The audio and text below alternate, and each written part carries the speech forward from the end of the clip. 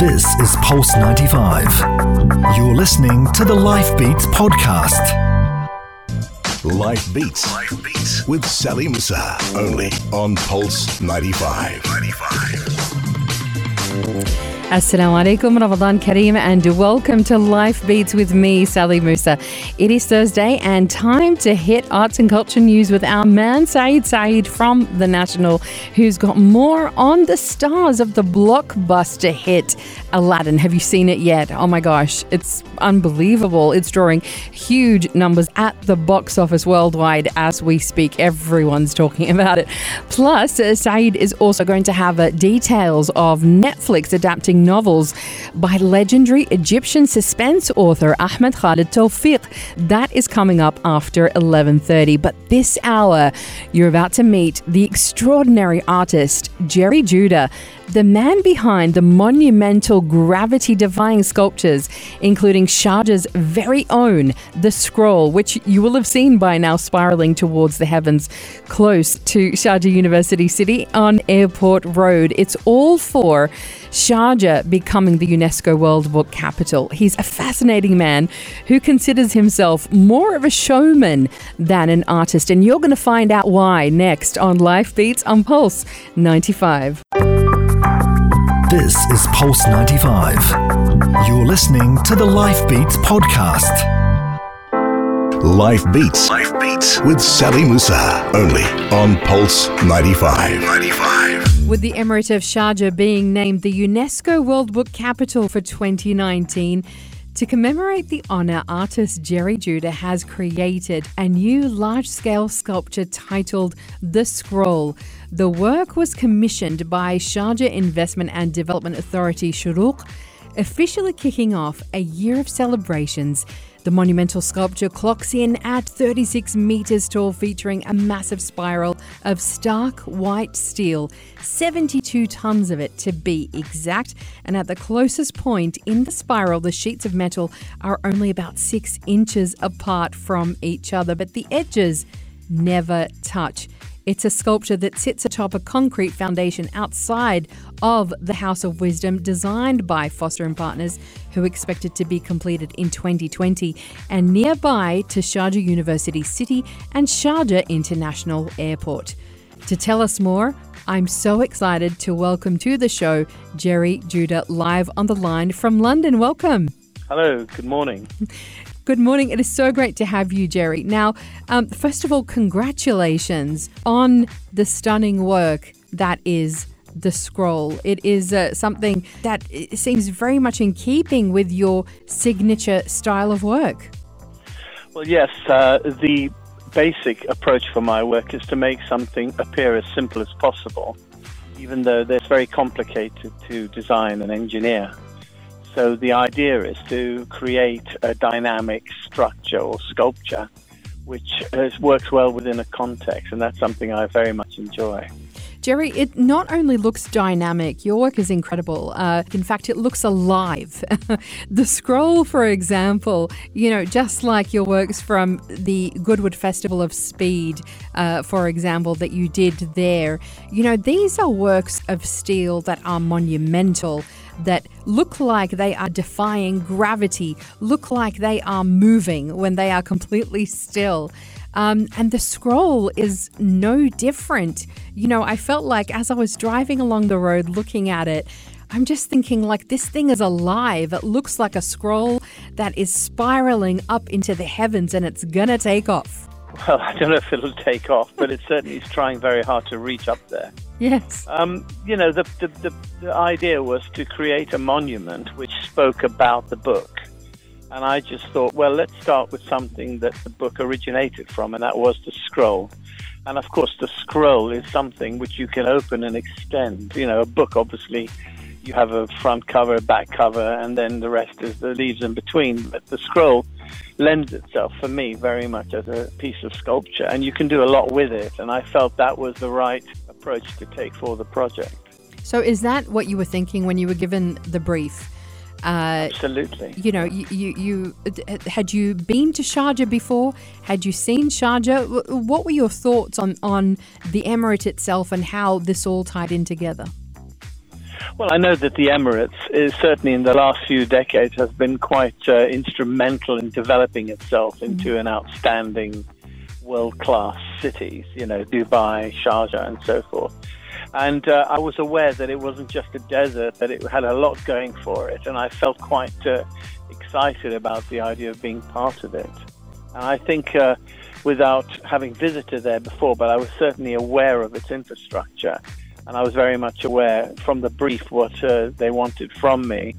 It was quite a challenge, but it wasn't too difficult to come up with an idea, really.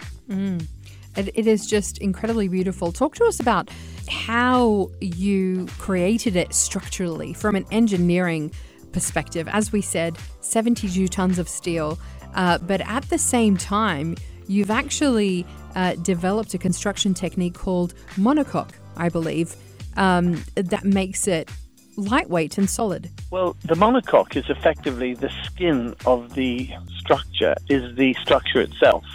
So basically, there are no internal pieces, apart from the occasional stiffness of the steel because it can be quite large.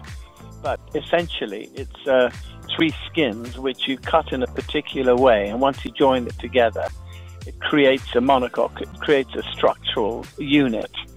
So it was basically a case of pattern cutting steel. And my engineers, Dialis, are really instrumental in this because we've been developing this in a number of structures that we've tried to do. Mostly because what we're trying to do is create these large forms, and a lot of money can go into what's inside. So we thought of let's work from the outside in rather than from the inside out. So the outside, we developed it in a way where it takes over from what we need to put inside. I know this sounds very long-winded, but actually it's quite simple. But naturally, you have to also depend on the way it's cut and the way you create the thicknesses of the steel, because that all is very much part of the structure. The steel thickness, the steel shapes, the plate work, that makes the whole piece work. And that's something we have to take very much into consideration. And it tends to perplex a lot of other engineers we're working with because it's quite a difficult language. But once you get into it, it's not very difficult. I mean, it sounds simple to me. I'm not sure why, but, it's kind of the opposite of what a traditional sculpture would be. It would be picking at something from the outside in, but you're kind of working the other way and just thinking about a shell. Yes, it's a shell structure, effectively, but the shell itself is the structure. I think that's quite innovative, really. I mean, you can make bridges out of this. That's how strong it is. And then someday we plan to do so. It'll be great to just do a monocoque bridge. That's incredible. I mean, because it is solid, but at the same time, it's quite lightweight as well. What are the advantages of creating something with this technique, like a bridge, for example? Well, I think the thing is that you save a lot on what you put internally, which in itself is quite a structure and it can take a lot of weight. It has been effective because often with my work, I tend to be given a budget, and the budget basically defines what it is we're trying to do. So you want to do something as big as possible without having to spend too much money on what goes inside. So by using these monocoque forms, we can create very large shapes within a budget, and I think that in itself is very exciting. Stay with me, Gerry. Coming up next, we are going to find out about how Gerry's background, his cultural background, influences his work and why he never wants to be pigeonholed as an artist. That's next on Life Beats on Pulse 95. This is Pulse 95. You're listening to the Life Beats podcast. Life Beats. Life Beats with Sally Musa. Only on Pulse 95. It is Life Beats here with me, Sally Musa, on Pulse 95, and we are speaking to Gerry Judah, the man behind the monumental sculpture that is the Scroll. Talk to us about your other artworks as well, your paintings, which are also quite extraordinary. You have this thing of movement. I feel like, movement is really central to all of your works. It's like I said, it's like these are living forms. They're not just inanimate objects. Well, when I left art school, I went and worked in the theatre and in film. And of course, my work always I work best in a context, basically. And so, in a sense, my pieces are themselves performance pieces, one might put it. So they perform. I like the dynamic of performance. I like the dynamic of theatre. And of course, once you see these big sculptures doing these things, whether they're flying off, holding cars in the air, or shooting up to the heaven, or for that matter, these paintings. The paintings themselves, I build cities on canvas, and I actually destroy them on the canvas. And then I work into them with acrylic gesso and with other materials to create a sort of shimmer in the work, so that when you connect with it, you feel they're performing for you. Yes. And then you can engage with it better. I think that's often the case. I like something to have a sense of showmanship. I really see myself more as a showman than as an artist, really. That definitely comes through within your works. I'm thinking as well of the great war sculptures in St. Paul's Cathedral. Quite extraordinary. Yes, that was something very, very special for me. St. Paul's asked me to see if I can do something on these two big walls of theirs in the nave to commemorate the First World War, the centenary of the First World War. And I thought of the big white cross, which has tended to signify war graves from the two great wars. And I embellished them with contemporary war zones, like in Syria, in Iraq and so forth. Because for me, these contemporary conflicts are as an outcome of the carve-up of the Ottoman Empire post-First World War. So I wanted to commemorate this in a context of what's going on at the moment, rather than just do something that was looking back. I wanted to look at now and the relationship between now and 100 years ago. And that was very important for me. And of course, St. Paul's were fantastic because they gave me complete free rein on the project. And they were very, very supportive. And they're still there. They were meant to be there for 9 months. But they want to keep them as long as possible. So a number of people have engaged with them because it speaks to them about what's going on now. And that's what I like about my work, is I try and speak to people about the now and about how to connect with it rather than just stand there doing nothing. What's interesting is you're not only speaking to people about what's happening now, just like, with the great war sculptures, just like with the scroll, there's a dialogue that's happening there between what's ancient, between history, and between what's happening now. So tell me about how you do that, how you think about these things in terms of drawing inspiration from history, but also making something so incredibly contemporary, so arresting for the viewer that is standing in front of it today. Well, I was born in India. I grew up there within a Jewish community. And my community wasn't just a Jewish community in India, it was also a Baghdadi Jewish community. So there was always a lot of history, there was always a lot of looking back. So that tends to define who I am and where I go with my work and where I go with my life. So I'm very engaged with the history of not just my people, but the history of my countries and so forth. And I think that informs, that defines, as I said, where I go with my work. And I feel that there is a sort of collective unconscious in my projects. So they all have a connection. They're not just about commemoration. They're about connection between the past and the now. But the most important thing is the now, because I think this helps us look back. I don't like the idea of just looking back for the sake of it. I think you need a context in which you can do it. And I'm very fortunate with a number of the projects that I've been doing. It gives me the opportunity to do so. What are you hoping when people see your works? What are you hoping that they will take away from them? Well, I want to inspire them. I would like to excite them. I would like to inform them. I think that's what I try and do. And also to, I suppose, to entertain. And I don't mean it in a shallow way. I mean to make people come away, I suppose, feeling lifted from the work. And, the pieces, the war pieces, is not about misery and chaos, which it could be. It's about hope. And I like that about the work. It tends to give a sense of hope. That is amazing. It does give a sense of hope, as well as kind of depicting the destruction that happens within war itself. I want to ask you, it is incredibly beautiful and unique. As you mentioned, your family's originally from Baghdad in Iraq. They moved to India. You were born in India, and then you moved to London. So talk to me about how these incredibly diverse cultures kind of come together to speak through your work. Well, firstly, both Calcutta, where I was born and grew up, and London have something very much in common. They embrace other cultures and other communities. At the time in Calcutta, there were a number of other peoples living there. It wasn't just the Jewish community, there was the Armenian, there were a lot of Chinese people living there. There was a huge amount of communities. And it's one thing that made it function as a metropolis.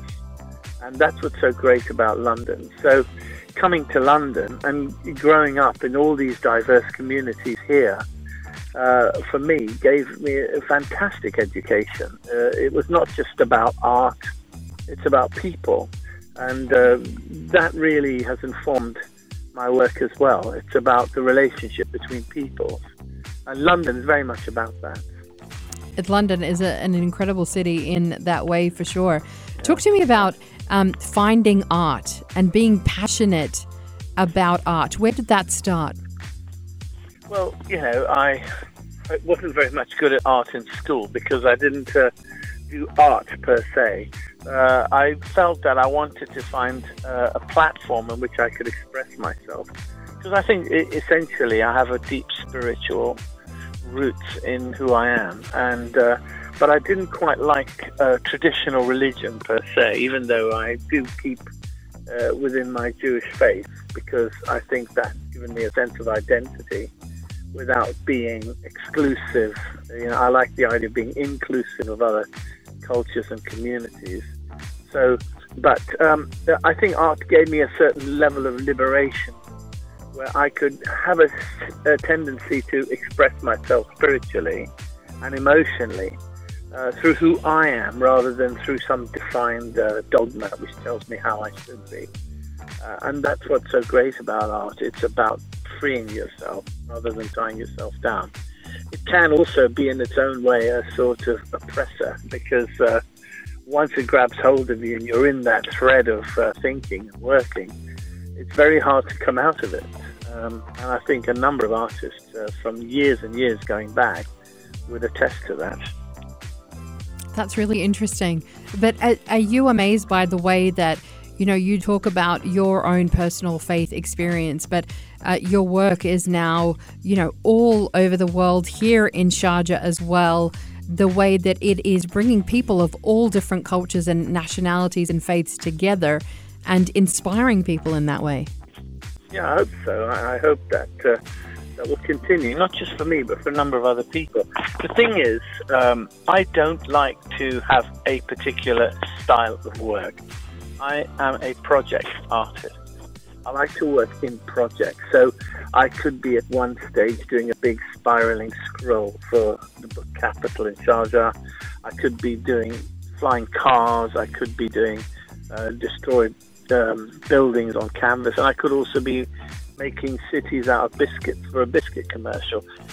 Effectively, I like the idea of engaging with the materials and with the different stories and different languages and artistically, and that's something that I've always endeavored to do, rather than to say, well, this is what I do, this is the type of art. I'm not a brand, I'm just a free spirit, and as an artist, that is how I like to work. I love that you're not pigeonholed by anyone's style. I love that, which is exciting. Your work feels unexpected. What are you working on next? Well, at the moment, of course, I'm doing another festival of speed sculpture for Goodwood. I'm also going to China. I've been asked to do a big sculpture, big project over there. And mostly I'm working on my own pieces. I'm doing a show next year at the Drysdale Sculpture Forest in the Lake District about the four elements: fire, water, earth and air. Fantastic. And these are pieces based upon my growing up in Bengal and climate change. So that's another area I've been working a number of years on. Again, another issue that is very much at the forefront for us right now, and I really cannot wait to see that. And my last question to you is, because, this is all about Sharjah becoming the 2019 World Book Capital. Are there writers, are there certain books that stand out for you that have inspired you? Oh, gosh, so many. I like Camus. I'm a big fan of Camus. Scott Fitzgerald, I'm a great fan of. There are a number of writers that I really engage with. Amazing. Well, Gerry, Judah, what an absolute pleasure it is to talk to you today. And congratulations once again on a stunning sculpture, a stunning monument that really captures the spirit and the essence of Sharjah becoming the World Book Capital. Thank you so much. Thank you very much for having me. I really appreciate it. This is Pulse 95. Tune in live every weekday from 10 a.m.